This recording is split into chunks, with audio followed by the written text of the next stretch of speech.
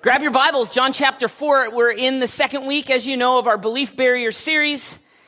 And today is going to be good. Not because I've said so, but because God's word is amazing. And I'm hoping that wherever you're at today, as you come in, you feel like God has unconditional love for you and wants to draw you, wherever you're at on your spiritual journey, into a deeper faith with him. We're looking at the Gospel of John, 7 stories from people's lives who had what we're calling belief barriers. Things that were blocking them from true belief. And last week we looked at one that I've struggled with most of my life, religiosity. This concept that you can earn your way back to God. And we looked at John chapter 3, the story of Nicodemus. Today's story, though, the woman at the well, I believe is probably the most relevant story in our culture. We live in a culture that is saturated with sexual immorality, and for the most part, the church has been silent on this issue. And the only time we see it is when the news pops up and there's a religious leader that's prominent who has fallen into sexual immorality. I want to say in my 25 years of youth ministry, working with youth and young adults, there are 2 reasons why I found students go to college and walk away from their faith. The number 2 reason is the problem of evil. If there's a good God, why is there evil? Why is the world such a mess? And it's an understandable question. We'll spend another Sunday talking about it, but real quickly, Christianity is the only religion that believes Jesus is doing something and has done something about the mess. But the number 1 reason college students walk away from their faith is for a desire for sexual freedom. Sexual immorality. There is nothing that will destroy your faith faster and deeper, that will dull your spiritual desire that is wired in you by God and for God than sexual immorality. And I know that there's a silent plague rummaging through men and women's hearts. I know the detriment in marriage and relationships with sexual immorality and impurity and pornography, and we're going to talk about these things, but I got to start by saying something very clearly to you. As your pastor, the point of the sermon and the point of the story today, and in context, is not condemnation. If you're sitting here today and you're like, oh man, why didn't we just stay home and garden? I get it. If you're struggling in this area, which affects every single one of us because the culture we live in, we're supposed to live in the world as followers of Jesus, not of the world. But in regards to this, we live in and of, and it's acceptable, and it's becoming more and more misdefined and misunderstood. Human sexuality and sexual immorality. This message is not to bring condemnation to you, but freedom from. It's not to judge you. I'm not up here with a heart that wants to judge you for your struggle or your sin or your addiction. But I believe that God's word is going to clearly show us how Jesus came to set us free from sin, all sin, including sexual immorality. God designed sex. He created it. And God is a good God. He's given us a good gift in our sexuality. And he's designed it to enjoy and bring glory to him. It's an amazing gift, but one of the things you learn is from the gifts of God from Scripture is that the greater the gift, the more capacity it has for damage. I'm hoping that you'll move beyond this morning the physicalness of sex into a divine understanding of what it means to be satisfied and fulfilled. This is called intimacy, and it goes beyond the physical of sex. The story, the woman who has an amazing encounter with Jesus. So grab your Bibles. If you haven't, turn to John chapter 4. I encourage you to bring your Bible, and if you did this morning, open to John chapter 4. Grab a pen, make some notes, read these for yourself. And I'm even going to say, if you're using a digital device, good, I understand it. I use a digital device too. But more and more as I get older, I think there's something very imperative about holding a physical Bible and not making it an idol, but being able to see and write and work with the Word of God directly. This woman has an encounter with Jesus that gives us 5 crucial principles. There's a command, there's a correction, there's conviction. When you have an authentic encounter with Jesus, there's always conviction, which leads to a confession, and then her life is changed. John chapter 4, starting in verse 3, he, Jesus, left Judea to depart for Galilee, and he had to pass through Samaria. Heidi already hit this. That was kind of hard to say. Heidi already hit this. Say that. I say that a lot. She hits me all the time, but it's not in my notes. Stick to the notes. He had to pass through Samaria. Here's a little context. The Samaritans were a small, hated community. They were hated by the Jews. This goes back thousands of years when God's people split into 2, the north and the south. The northern kingdom gave into and embraced the Assyrians, marrying them, integrating into their culture. They became in and of the culture around them, which is not good.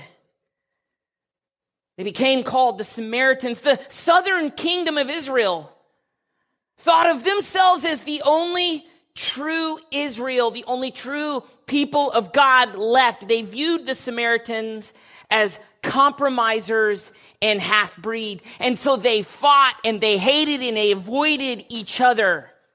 There was so much animosity between these 2 groups of people that if you were traveling north to the northern part of Israel, rather than go through Samaria if you were a Jew, you would go around, which would add 6 days to your journey.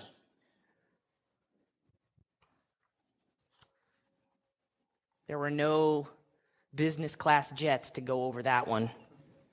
They had to avoid it for 2 reasons. It wasn't safe. They could get killed. But number 2, the Jew did not want to defile himself before God. So they believed. So he came, verse 5, to the town of Samaria called Sychar, near the field that Jacob had given to his son Joseph. Jacob's well was there. So Jesus, wearied as he was from his journey, was sitting at the well. It was the 6th hour. Quick note, we see the humanity of God, 100% human. He's weary from his travel. We also know as we read through this, he's 100% God. The stage is set here for Jesus to be in the right place. This isn't luck. This is providence. God's sovereignty. He's in the right place at the right time to have an encounter with the Samaritan woman. Here's the encounter. The woman from Samaria came to draw water. Jesus said to her, "Give me a drink." We know that it was the middle of the day. We know from later in the story, as you're going to see, she had multiple relationships, multiple husbands. She had defiled herself. She was an outcast even in her own people. A woman from Samaria came to draw water. Jesus said, "Give me a drink," for the disciples had gone away into the city to buy food. The Samaritan woman said to him, "How is it that you, a Jew, ask a drink from me, a woman of Samaria?" The Jews have no dealings with Samaritans. And Jesus answered her, if you have a pen, would you underline this? If you knew the gift of God and who it is that is saying to you, give me a drink, you would ask him. He would give you living water. If you knew who it was talking to you, you would ask. You'd never be thirsty again. He would give you living need here. She's thinking on the physical realm. But of course, as we know, Jesus is always looking at the heart. He's always looking how to get on the inside and work out. He is not interested in you cleaning up your life or having a bunch of rules that will clean you up from the outside in. That doesn't work. That was Nicodemus' problem. There's a physical need here. Listen, sex is not just a physical thing. Our culture says that sex is just for the body, or it's just like the body. Biologically, you need to eat, you need to take a nap. But the Bible has a much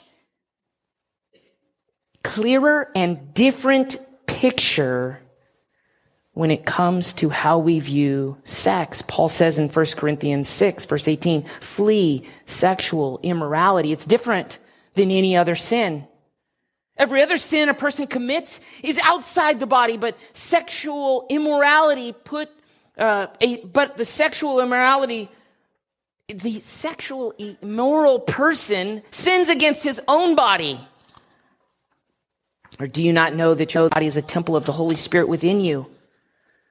You have from God. You're not your own. You were bought with a price. So glorify God with your body. The Bible talks about sex being a profound union between two people, a husband and a wife. Paul says that this is a mystery. Matt Chandler, defining the word dode, intimacy, it defines this oneness as the mingling of the souls. C.S. Lewis, who writes some very deep things about faith, Christianity, life, and the gospel, also has a little bit of a sense of humor. When he said, when someone wants to have sex with you outside of marriage, they're saying to you, I want union with your body, but not you. He went on to say, a guy who wants to have sex with a girl without marrying her is like a person who wants to taste food, but doesn't want the calories from it, so he regurgitates it. Chew and spit. It's a serious issue. Sex is not just a physical thing. Paul's saying, whether it's in your mind or whether you actually carry it out in an act, it's a sin against your own body. Sexual sin destroys your walk with God. It tears apart your soul, your capacity for a healthy, committed relationship. Now, listen. I don't know where you're at. Some of you may be in the depths of despair, even hearing those words. But I want to remind you, as we move on, about the foundation of our faith, that a man was dead and came back to life to redeem us from sin. And so wherever you're at, you are not too far from God's power that is shown even in the resurrection to restore you. Sex is not just a physical thing. Sex is driven by a soul desire or a thirst from within. At the heart of sexual sin is idolatry, selfishness. Every sin is birthed out of this desire for self-gratification. Our craving comes like a vacuum from within because we have replaced on the throne of our heart through sin, God. And so there's this soul desire from within. Tim Keller says that the state of the soul is thirsty is parched. You think about that. You look in your life and your heart and your mind, and you're going to say, I get that. I have these desires. Sometimes I don't know where they come from, but they're always pursuing physical things, but there's something deeper. This is the state of our soul. We thirst for love. We want a perfectly accepting, unconditional love. So we look to that in our parents and then in others. We thirst for purpose, to know that we are important and that we matter to somebody. We thirst for peace in our conscience. This is why guilt sets in. This is why when one goes off to college, they either have to choose to change their beliefs or sear their conscience. We look for these answers all throughout our life in different things. None of them satisfy this thirst. There's only one who gives perfect love, and it's God. There's only one who can give real purpose, and it's God. There's only one who can declare you innocent and wipe away your guilt and shame, and it's God. It's the Messiah. Verse 11, the woman said, Sir, you have nothing to draw water with. She's still in the physical realm. This well is deep. Where are you going to get living water? Are you greater than our father Jacob? He gave us this well and drank from it himself, as his sons and his livestock. And Jesus says to her, everyone who drinks of this water will thirst again. You have this deep thirst in your soul. You keep coming to this well and you're thirsty. It never satisfies. But the one, verse 14, who drinks the water that I give him will never be thirsty again. I wonder what was racing through her mind as she's still on the physical side of things, going, I don't ever have to come here out of shame in the middle of the day. I'm never going to be thirsty again. I want that physical water. He says, you will never be thirsty again. The water that I give will become in him a spring of water welling up to eternal life. See,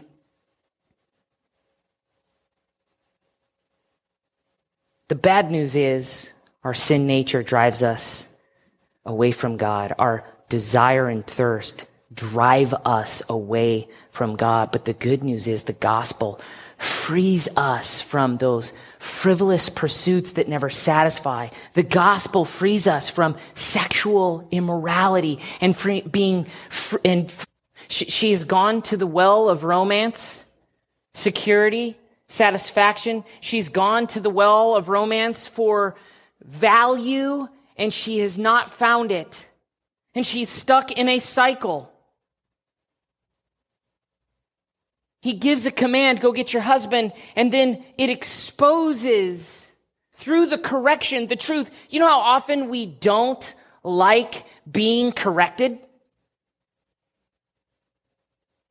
She must be feeling that because she does what oftentimes we all do. She changes the subject. The woman said, Sir, I perceive that you are a prophet. Verse 20. Our fathers worship on this mountain, but you say that in Jerusalem is the place where people ought to worship. Worship wars. You thought it just happened, in our culture today. I don't like that music.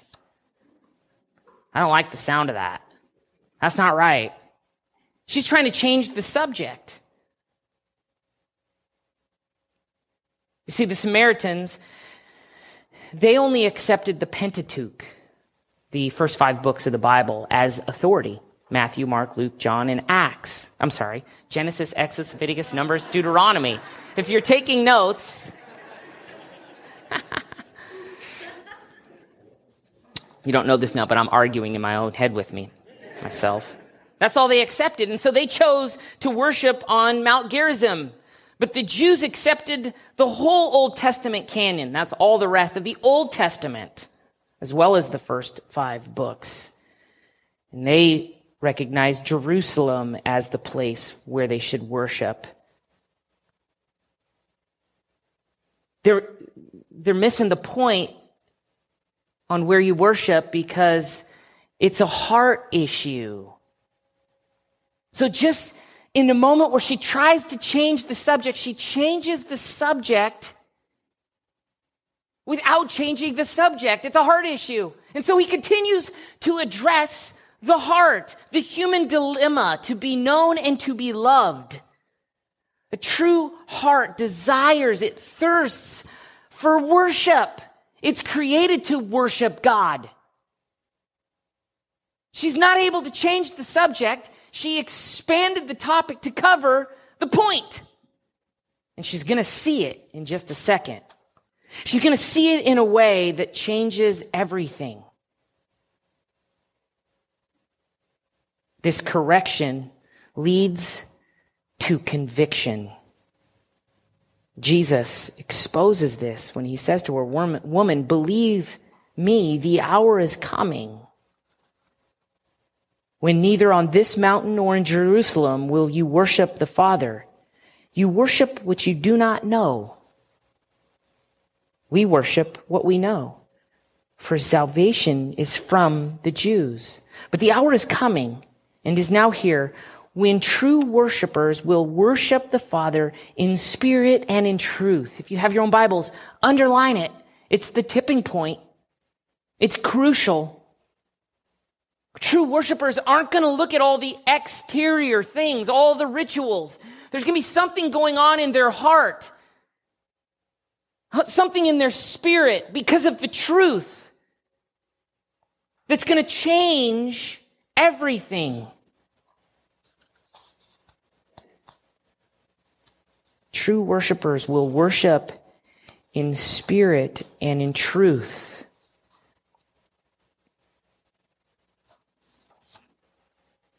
That time is coming. Spirit does not refer to the Holy Spirit. It refers to the human spirit in response to the truth of God. Now, the Spirit is at work and moving. It's not void of that, but it's worship from an internal, not an external conformity. True worship starts in the heart and the mind. The truth calls for the heart of worship to be consistent with what the Scripture teaches and centered on the Word. This is so important. You're taking the focus off of yourself and all the externals, and you're focusing on the truth of God and response to Him out of your love for Him. Have to be careful of the extremes of dead orthodoxy where there's truth. We cannot be this church where it's just, here's what the Bible says, and there's no spirit or emotion or love or affection. Dead orthodoxy. And the opposite danger is passionate heterodoxy, where there's spirit and passion and it's just lovey, lovey, love, and there's no truth. It's reckless. Yes, I said lovey, lovey, dove. Write it in your notes. This conviction leads to the confession. Verse 25. The woman said to him, "I know the Messiah is coming." She knew. She just didn't believe yet. She had a belief barrier. She knew he was coming. She had a different concept of the type of liberating that he was going to do. She says, "I know the Messiah is coming, who is called the Christ, the Messiah, the Savior. When he comes, he will tell us all things." And then Jesus said to her, "I who speak to you am he." Circle the word he in your Bible, and then take your pen and scratch it out. It's not in the original language. It's okay. It's not a sin. It's only a sin to write in somebody else's Bible. Right, Heidi? That was our first marriage argument, by the way. She wrote notes in my Bible and go, "What's this?" The word he is not in there. I know. She was writing notes. Man. Word, he is not in the text. The Lord actually said this, I who speak to you am. Oh, is right. The I am statement. It's all throughout, or very common in the gospel, in this gospel. 23 times, I am. Powerful words. I'm the Messiah. I am Yahweh. I am God. I'm the Lord. This is a divine declaration. The woman hears this, and we see that something changes. This confession leads to a change. Just when the disciples were on their way back, verse 27, they marveled that he was talking with this woman. But no one said, what do you seek? Or why are you talking to her? So the woman left her water jar and went away into town and said to the people, verse 29, come, see a man who told me all that I ever did. Could this be the Christ? With prudence and respect, she tactfully asks the men or the people, is this not the Christ? The Greek construction of this sentence is a question that implies or describes her conversion with Jesus and humbly defers the question of his identity to them. She's not saying he is the Christ. She's putting it on them to wrestle with it. She knows he is. Her eyes have been opened. The belief barrier is gone.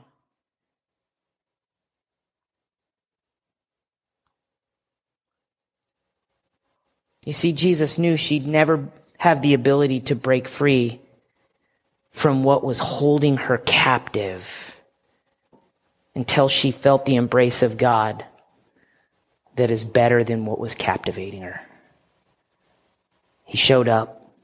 In the encounter, he spoke truth with compassion and grace. He corrected her, led to conviction and change. Verse 39, many Samaritans from the town believed in him because of the woman's testimony. Quote, she said, he told me all that I ever did. So when the Samaritans came to him, they asked him to stay with them, and he stayed there 2 days. Verse 41, and many more believed because of his word. And then those that believe, look at what they say to the woman. It is no longer because of what you said that we believe, for we have heard for ourselves, and we know that this is indeed the Savior of the world. Brothers and sisters, do you know and see personally that Jesus is the Savior of the world who came so that you no longer selfishly thirst for things that could never satisfy and that lead you farther and farther away from the God that created you for himself? Do you see that?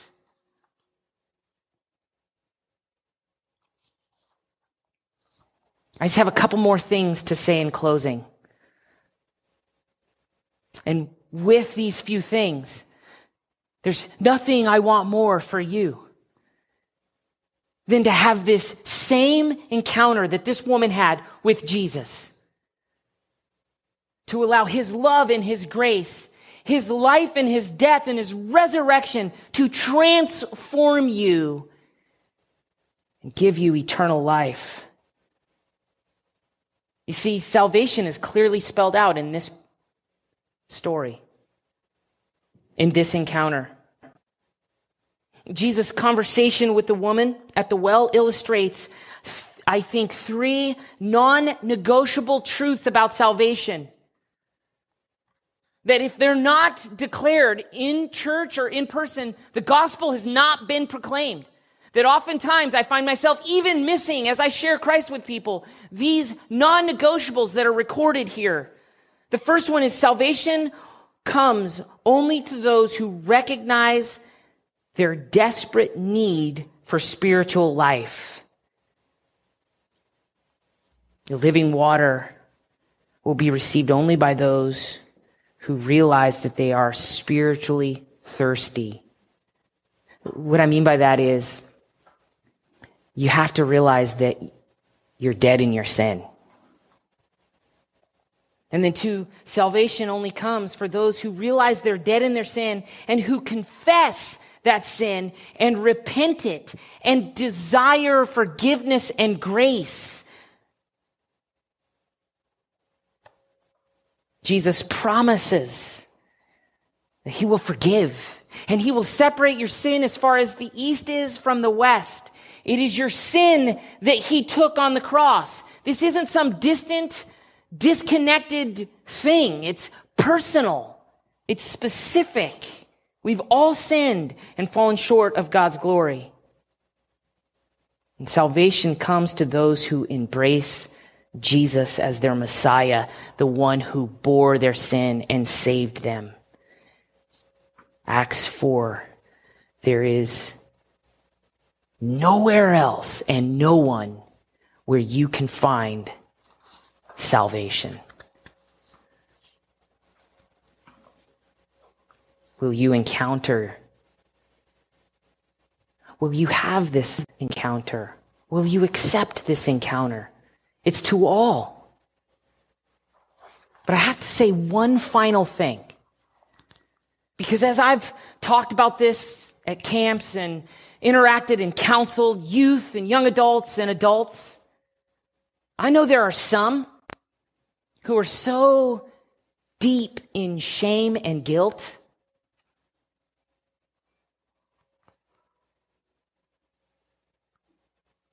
that can't see past the gift of grace.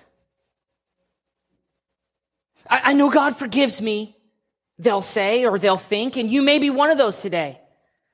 But I can't forgive myself. I don't want God's forgiveness. I'm so shamed with myself.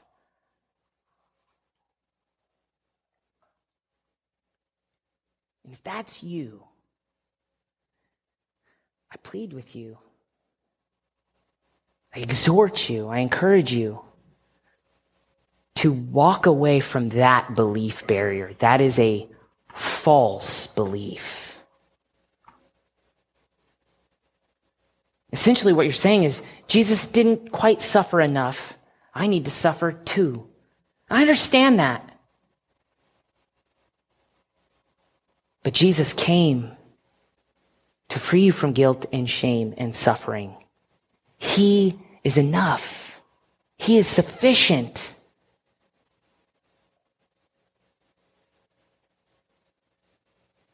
Let God's irresistible grace that you have not earned and that you don't deserve, that I haven't earned and that I don't deserve, be so irresistible that you accept it as a gift, a free gift. Jesus is offering living water so that you thirst no more. Will you, wherever you're at in regards to sin, whether it's sexual sin or anger or wickedness or other forms of addiction, lying, whatever it is, will you allow God's grace to redeem you, just like the woman at the well allowed God's grace to change her?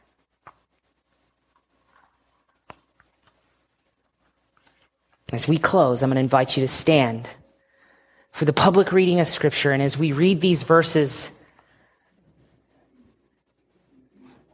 read and listen with your heart and your mind. Listen to God's word, his voice to you. Steve Lawson said, if you want to hear the voice of God audibly, then read the Bible out loud. And so we're going to read it. We believe in the authority of Scripture and that these are the very words of God, and we're challenging our congregation to memorize these specific words. We read them last week. We're going to read them again. John 3:16, which most of us probably know or have seen on TV, but haven't read, up to 21.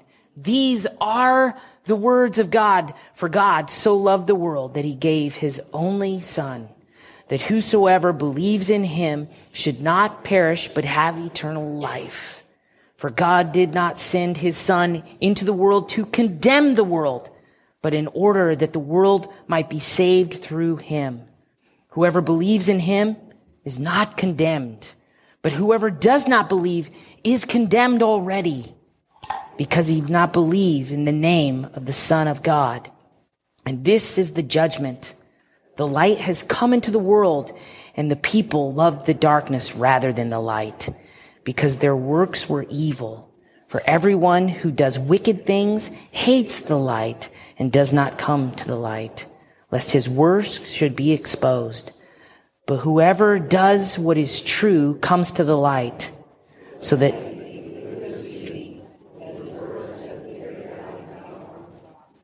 works have been carried out in God. John 3:16 through 21. These are the very words of God.